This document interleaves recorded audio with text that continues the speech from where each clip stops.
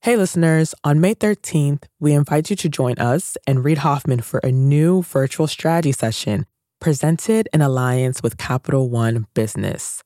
You'll hear insights from fellow entrepreneurs about how to be at the forefront of leading change with AI.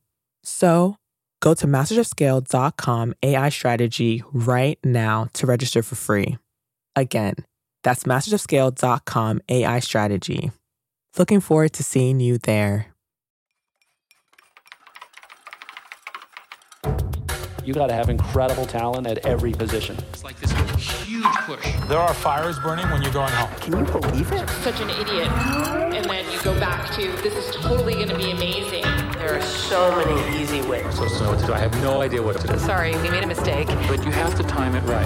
Oops. Working out of a 3-bedroom apartment. Stuff that just seems absolutely nutballs. 10 years later, I'm like, well, that's just how you do it. We haven't made it. Just how you do it. This is Masters of Scale. Hi, listeners. It's Erica Flynn, VP of Alliances and Audience Development at Wait What, the company behind Masters of Scale.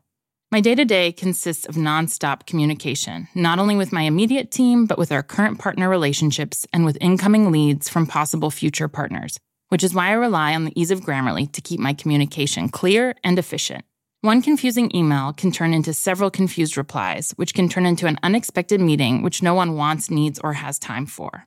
Having Grammarly on hand as my trusted AI writing partner not only streamlines my extensive to-do list, it minimizes miscommunication by quickly and efficiently synthesizing information and carefully curating tailor-made responses to specific groups. In fact, companies that use Grammarly to communicate can save 19 days per year per employee. Grammarly eases the writing process. It's a writing partner from the blank page to the last word typed before hitting send. Join me and over 70,000 teams who trust Grammarly to work faster, hit their goals, and keep their data secure. Visit Grammarly.com to learn more. That's Grammarly.com. I'm Bob Safian, former editor of Fast Company, founder of the Flux Group, and your co-host for this special Masters of Scale strategy session. In this episode, we turn to Reid Hoffman, who is here with me, to answer burning questions from entrepreneurs.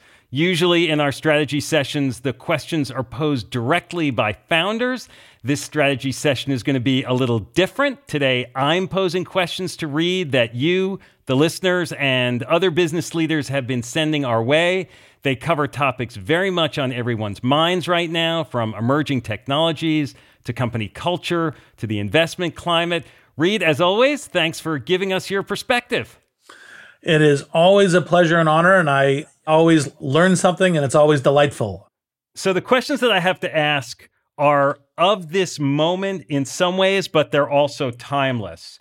Key areas can sometimes be masked or forgotten when crisis and uncertainty are acute.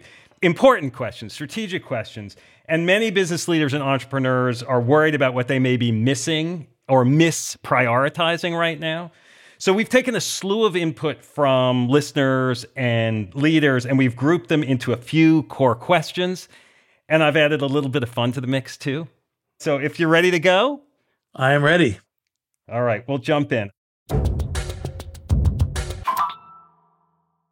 So the first question is around the interplay between new ideas and new people. Many businesses have had to pause some of their growth plans because of the COVID economy in terms of adding employees. That always happens in downtimes, as you know. And the question is, how do you keep your culture fresh and new ideas flowing when there isn't an influx of new people? So it's a great question. And part of what makes the question great is that it acknowledges that cultures are organic, they're alive, they're vibrant, they evolve. Too many people think culture is the thing you wrote down, just the writing on a stone tablet. And that vibrancy of alive and tending and growing and stewarding is exactly right. When you don't have the traditional non-pandemic ways of dealing with cultural evolution, what is us in these new work ways, and what are the things we need to do? If we don't have the natural way of just shaping our way of work and how we talk to each other, what is the specific work that we put in? Companies already put in time for culture development. So like once any company gets to a certain size, it starts focusing on onboarding and how it onboards employees. That's partially here is where the cultural path of alignment and growing our culture together starts. It's not just here's where the cafeteria is and here's where you need to ask for a new computer. And for example, a tiny example is some companies back in pre-COVID times, they said, hey, here is a $100 gift card, $50 gift card, buy some stuff and decorate your cubicle, right? And in part, the whole idea is to have people showing off like, oh, you got that. You decorated that way. That's cool. And cause that kind of humanizing connection. Well, obviously, you could do the same thing even in a Zoom environment, even in a distributed environment, so you keep the elements of the organic culture that is specific to you and should align with what the mission of your company is in the world. What does your product or service mean? How does that all come together? And then that's how you then problem solve to keep your culture live, vibrant, evolving, even in these very odd times. Do you feel like turnover is a good thing? Getting new bodies in? Does that matter? I think turnover is always a good thing. The question is how much. So the people who have the theory that zero turnover is a good thing really don't understand bringing fresh blood in is really important. Part of what makes Silicon Valley an intense learning machine is actually, in fact, part of the discourse that happens amongst venture capitalists, happens amongst entrepreneurs is, oh, well, we should hire some people from this company and we should hire some people from this company and we should hire some people from this company. They're not looking to say, hey, we should only hire from Google, or we should only hire from LinkedIn, or we should only hire from Microsoft, or we should only hire from Amazon. They go, no, we need some of this, so we should hire some of that, and we need some of this, so we should hire some of that, because we know that we're bringing in lessons and memes. It has nothing to do with confidential information, all the rest, but what are the ways you do product development? What are the ways you measure product market fit? What do you see happening within the market? What are the new platforms of tech development? What are the new ways of building upon those platforms or leveraging the platform? And you want to be organic, live, and fast in terms of how you're growing. And that's part of the reason why bringing people in is very useful. Now, if you have too much turnover, your culture is incoherent, you don't have persistent knowledge about what your mission is, about what your team play is, it's hard to have a true north that people are fusing into, even as they help evolve and change it. So too much turnover is a challenging thing. My very first book, called The Startup of You, was how every individual needs to treat themselves as the entrepreneur of their own life. Then what I realized was that the only way an organization can be adaptive is to have entrepreneurial or adaptive people in the organization. And so my second book, The Alliance, was how do you recruit, hire, and manage and have enduring tours of duty with entrepreneurial people.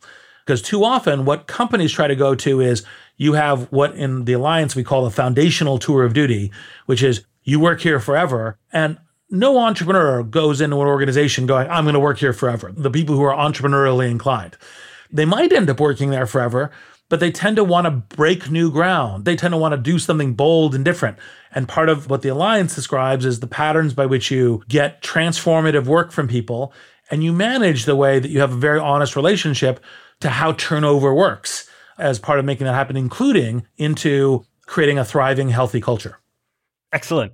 Great answers, Reid. As always, I learned so much listening to you. It's just so clear the way you think about things.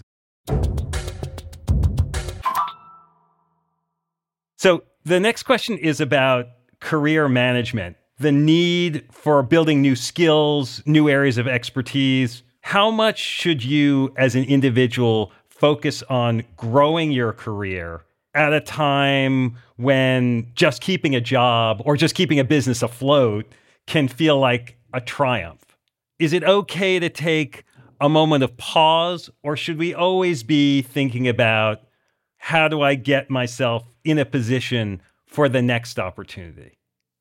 Generally speaking, a pause is a very good thing. And what I find myself most often giving people advice on is so rarely do you get a chance to take a pause. Take the pauses that you get a chance to take. Because frequently when you don't take a pause, it's because something is immediately in front of you. We sold PayPal to eBay. And as part of that was like, okay, I'm now going to go take a year off and kick around and so forth because it's been a really intense journey. And I didn't. I actually ended up taking only 4 weeks, which is a lot less than a year. And the reason is I realized that Silicon Valley had gone crazy and thought the consumer internet was over. It wasn't irrational crazy. The pattern in Silicon Valley until the internet was that there was a new gold rush for each new technology, whether it was semiconductors or whether it was networking equipment or something else, and that you do one rush on it and then the right new companies are built and then you go for the new next technology. And so they treated the consumer internet just like that. They said, okay, we've done the rush. Now we're looking for clean tech. And what I realized was that the consumer internet had gotten overly hot and so it crashed. But many of the things that were still there as part of the promise was still actually, in fact, there in front of us. And so as opposed to taking a year off, I took weeks off. Now remember, I still took a pause, started LinkedIn, invested in Friendster and Flickr and Zynga and all of these other companies. Facebook within the 6 months. Right? I would have been on vacation versus investing in Facebook. And that was the right call. Now, that being said, you generally want to default to clear your head, get centered, because once you're on the run, you're on a very long run. Now, my last asterisk on this is even when you take a break, it's good to have some kind of shingle held out because, the market will kind of go, oh, you're out of it. Well, are your skills decaying? Are you learning? You may be on a break, but maybe you're a entrepreneur in residence at a venture firm because they go, okay, look, these guys still think you're great and you're still active. And when you talk about the break after eBay, that 4-week period, did that break turn out to feel like enough?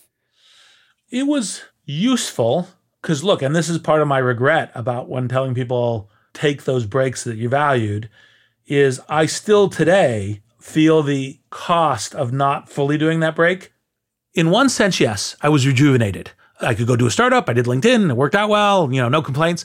On the other hand, as opposed to then getting a break, resetting my health, getting the routine of exercise, the right kind of food regime, I kind of immediately went to another startup, which is kind of a high intensity stress. And so I think by that as one kind of objective personal measure, the break, the pause wasn't long enough. I definitely know that one of the things that I feel today is some ability to do a structured pause, to have an ability to do some creative work and free thinking.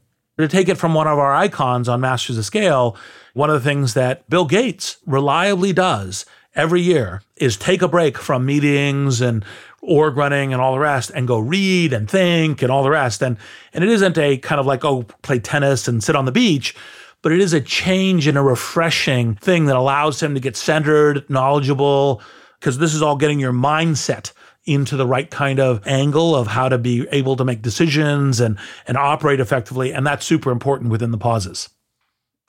I love that Gates example because it is hard for people who are driven and ambitious and curious to really just pause. There are just too many ideas and too many things to do in the world, right? Yes, exactly.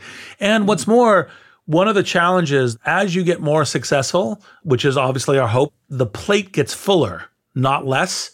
So therefore, the chances to get a pause become more expensive and more rare and more difficult. So we got to take them when we can. All right. So the next question, the topic is new technologies. New technologies always emerging at a pace that can be hard to keep up with. I know I spent my first time on Clubhouse today, and I could spend forever in that place and never get to the bottom of it. I want to ask you about 3 specific technologies and how best to get up to speed and stay up to speed about them. Blockchain, AI, artificial intelligence, and quantum computing.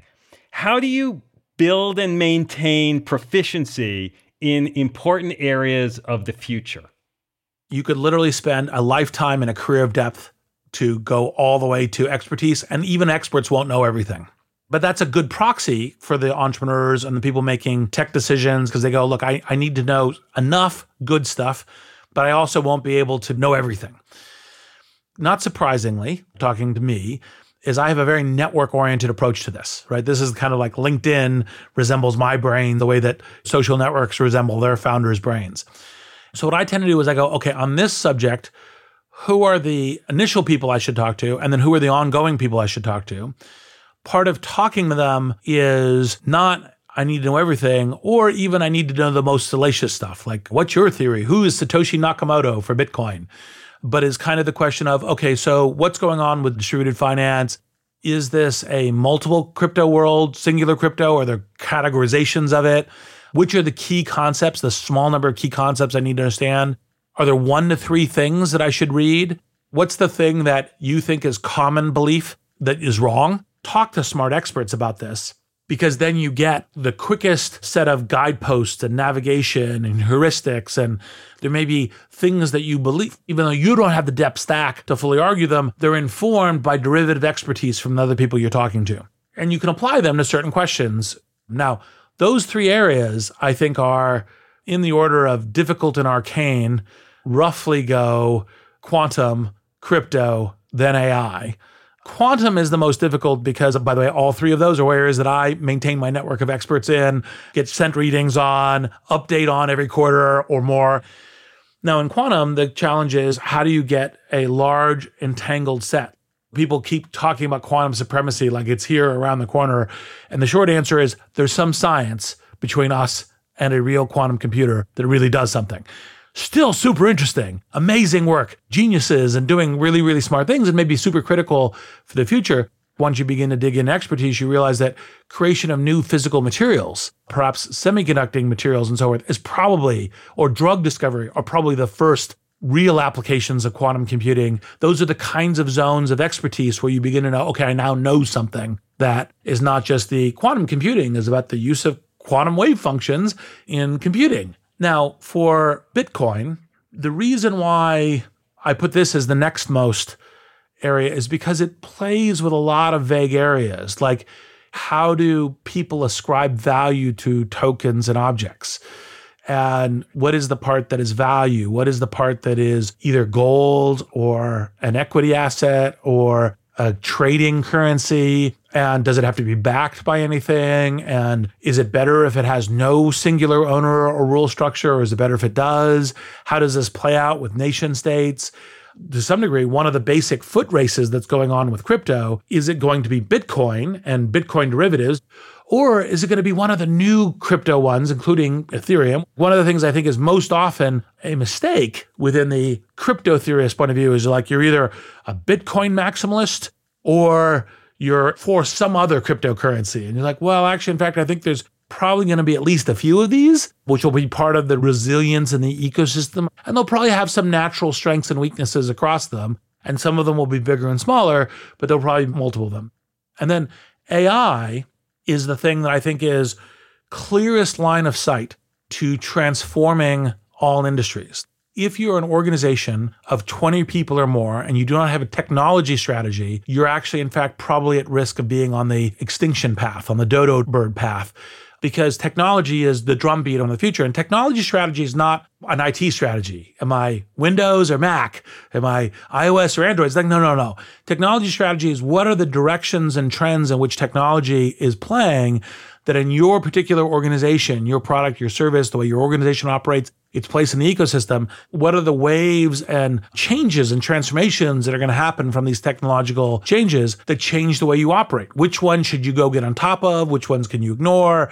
That's what having a technology strategy is. And by the way, AI is, of the 3 technologies and of the current technologies, is one of the most central that's clearly going to redefine a lot of industries. Because just as we have cloud computing, and just as we have tons of mobile and tons of sensors, which gets lots and lots of data, then AI is what's able to use all of that data and generate new forms of applications that haven't been seen before. For example, if you were to take a well-trained AI or an average radiologist, you'd rather have the well-trained AI telling you whether or not you had cancer on your x-ray. Now, the best radiologist is still better. People go, oh my God, machines taking over everything. Actually, in fact, there's a utility to having both humans and machines in the same dance for getting the highest possible functions. And by the way, that's what I say to all these people who are panicked that all of a sudden the robots aren't coming for our lives. Yes, the transition phases are painful and we need to manage them. All true. But everything that we know means that we can invent good patterns by which the combination of human and machine is a lot better than just the machine.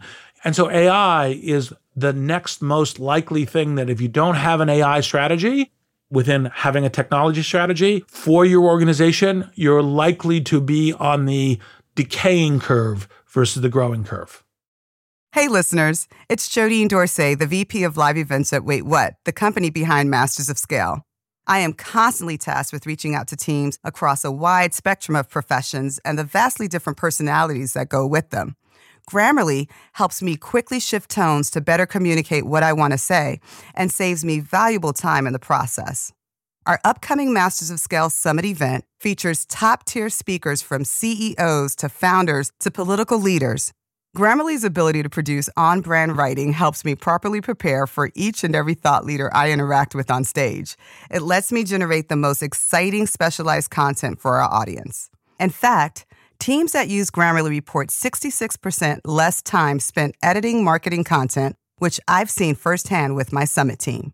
Join me and over 70,000 teams who trust Grammarly to work faster, hit their goals, and keep their data secure. Visit Grammarly.com to learn more. That's Grammarly.com. All right. Investment markets. They can be distracting. They can also present opportunities. Investment markets have been particularly unpredictable over the past year, from the pandemic to new vehicles like SPACs to the GameStop short squeeze. How much should you worry about the immediate valuation environment? The basic answer is you should almost always try to avoid worrying about this month's stock market and prices. Matter of fact, probably even this year's, right? And there's a couple reasons for that. And it's so easy to become naturally distracted. It becomes the news. It's what all the business media gives them, a daily event of something to talk about. Oh, GameStop up, GameStop down, something happening on GameStop, blah, blah, blah, blah. And it's like, have your popcorn and watch it. And none of it is to what really involves building the future. And for example, when you're a private company, the only impact the public market has on you is what happens on the ecosystem around you. It may affect your capital raising strategy, because when the public market's kind of gone crazy, all the private people, even though they say, I don't pay attention to the private market, get more free with capital. And so it's easier to raise capital. So it's good to pay attention to, look, this is a good time for raising capital. I should go do that. You should always have your eye on, when should I raise capital? How should I raise it? Because you raise it when markets are good. Now, the last asterisk I'd say is you have to pay attention to the fact that a lot of other people are paying attention. So for example, part of when you go public, your employees are going to start tracking your public market stock price.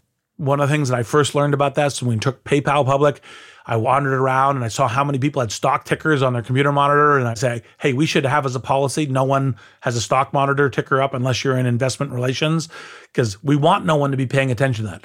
What our stock is today, what it matters is 3 years from now, 5 years from now, how much progress are we making with building our product and service? And those are the things that matter. And it's a distraction, but you have to deal with it because a lot of people have to do it anyway. That doesn't mean you should be paying attention to it. Your true north is, what are we building over the next decade and how do we get there? And we're paying attention to what's going on in the ecosystem to get there in the next decades, not to be wrapped up in today's business reality television show. Let other people who may be competing with you be distracted. Do not be distracted. Be focused. All right, this next question is about strategic inflection points. As a leader, you'll periodically hit transition moments, a new scale threshold, a market shift, and that might reveal limitations in your culture, your systems. But making changes at those moments often feels particularly risky with so much else operational and executional going on. How do you know when to retrench and rethink your approach versus just put your head down and grind through and make only the necessary tweaks? Any major project you do, includes, of course, your company itself, should be structured as thinking about it as an investment thesis. You're investing in it as you're going because you're building this thing. So you should actually be explicit about, hey, my theory of the game is I think these moves with the assets I have will cause me to get these wins. And these are the wins that I'm going to get. Then what you're doing is you're paying attention to how well your game's going. Are you on track? Are your goals right? Should your goals move? Because all of a sudden you go, well, I shouldn't just be selling cheese. I should be the dairy producer. Or I shouldn't just be, kind of in this market, I should be in all markets. And that also causes a reshift of your investment thesis. It could also be new challenges are opening up. It's like, well, the goals should change because all of a sudden the thing I thought that was there as a market actually isn't there, or it's owned by a competitor, or that competitor is much harder to play against. All of these things that are in your investment thesis, which is, market being open, available, this is what's addressable, this is how you get to it, this is what competitors are doing, this is what customers will think of your product or service, this is your ability to deliver it, this is your ability to build upon and iterate it, this is your ability to get capital in order to do that. All of this stuff is part of that theory of the game. And you go, okay, that's not working, or there's a much better opportunity. Now I need to change.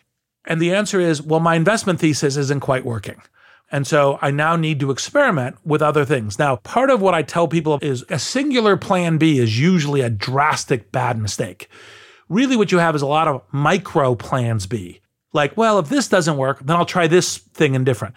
And as you're trying your micro plans B, if your new ideas, your new micro plans B are less good than the old ones, where you go, well, yeah, I'm still coming up with new ideas about what to do, but it's kind of not nearly as good as an idea as the earlier plans B I had, then it's time for a very big change, like a strategic rethink, a goal rethink, a repositioning. Now, sometimes a big shift is also just the, oh God, we were just wrong. The market isn't responsive this way. The competitor doesn't have a vulnerability this way. And the whole point of the Silicon Valley fail fast dictum is to succeed. It isn't failure. It isn't celebrating failure. It's if you fail fast, you have a greater chance of success because you have more assets, more ability to correct and do something. So you don't call the plan B once you've run the bus over the cliff and you're just falling. It's like, no, this isn't going to work. I'm now going to try a hard pivot now. These multiple plan Bs, it's like you're testing all the time, right? Looking for things that are better, whether it's a step change better or a little better, you're looking for these signals. And if you get the signal, you follow it. And if you don't, you move away from it. Exactly. And this is one of the reasons why my inherent advice that I give entrepreneurs is always be talking to smart people who will give you good feedback about your idea, because frequently your most valuable signal is someone smart, potentially knowledgeable about the thing you're doing, and you go, oh, that's not going to work. Part of the reason why Max Levchin and Peter Thiel liked me on the board, the PayPal, is for the first year, I was the person who was always coming up to the next board meeting going, oh, I think our idea for this whole company is not going to work for the following reason. And the most central one was they were developing the Palm Pilot as a encrypted payment system on top of it for cash. And I was like, look, the problem is your canonical use case is splitting the tab in a restaurant. And the problem is here we are in Silicon Valley, Palm Pilot Central. I bet you if we walked around downtown Palo Alto to every single restaurant, we would find at maximum one table, which means that your use case doesn't work. We don't even need to build it to know the use case won't work. So we need an alternative use case or something else. We need to pivot. And Max Levchin, lots of people claim they own the email money payments idea. It's Max Levchin. Max Levchin said, oh, that's easy. We can sync and do an email payment service. So only one person at the table has to have a Palm Pilot. This is the way the idea that become modern PayPal got created. And of course, email payments, that's a really good idea. We should be doing that. And so we did them in parallel. And Peter was the one who made the hard call to shut the Palm down. We probably should have still shut it early, but Peter saw it before many other people because you get organizational inertia. People who are building it. But it's hard to make those calls. It's hard because you're invested in it financially, you're invested in it emotionally, you're invested in it with team members who you believe in, who have to believe in it in trying to execute on it. Yep. And that's why experienced people learn how to make those hard calls. And that's why sometimes that hard call is, now we already know enough. We haven't even launched the product. We already know enough to throw away all this really interesting work and great ideas and else, toss it and focus on this. All right, so something a little more playful. There's a thread across some Masters of Scale listeners that discusses what are the best movies for entrepreneurs. Now, you've noted in some interviews that your favorite movie is Hudsucker Proxy. So is that because of the lessons of entrepreneurship that are embedded in that movie? Yeah, I think actually there are a number of movies that entrepreneurs can learn from. Tucker, Joy. I think there's even kind of entrepreneurial lessons, not to overly brand as PayPal Mafia, but from movies like The Godfather. I think one can take some interesting lessons from them. Obviously, criminal enterprise is not the lesson. But the reason I say Hudsucker Proxy is for a couple reasons. One, it's the joy of it, the Tim Robbins, the pure spirit of, I have an idea. The fact that that idea, like he initially doesn't know how to explain it to people, the comedy routine of him pulling up the little thing out of his shoe and shirt and unfolding it, it's a little picture of a circle and says, for kids, right? And people are like, you crazy person, what are you talking about? The fact that institutions tend to be anti-entrepreneurship, it doesn't really matter. The kind of keeping to that kind of culture and principles and doing it. But also even on that downside about being an idea visionary, when he has that dark moment of like, I was the one who invented the hula hoop and I put sand in it. And you're like, no. Always keep at a kind of a high-minded, aspirational, sharing the joy of mutual creation in it and the fact that it's a team sport. And he had to kind of go through that, hey, look, I'm an individual creative, to, oh my God, my ego got in the way, to, no, I'm back to a quality, charismatic leader because it's about us and about who we are as a group and about who we are as a society and about what we're doing.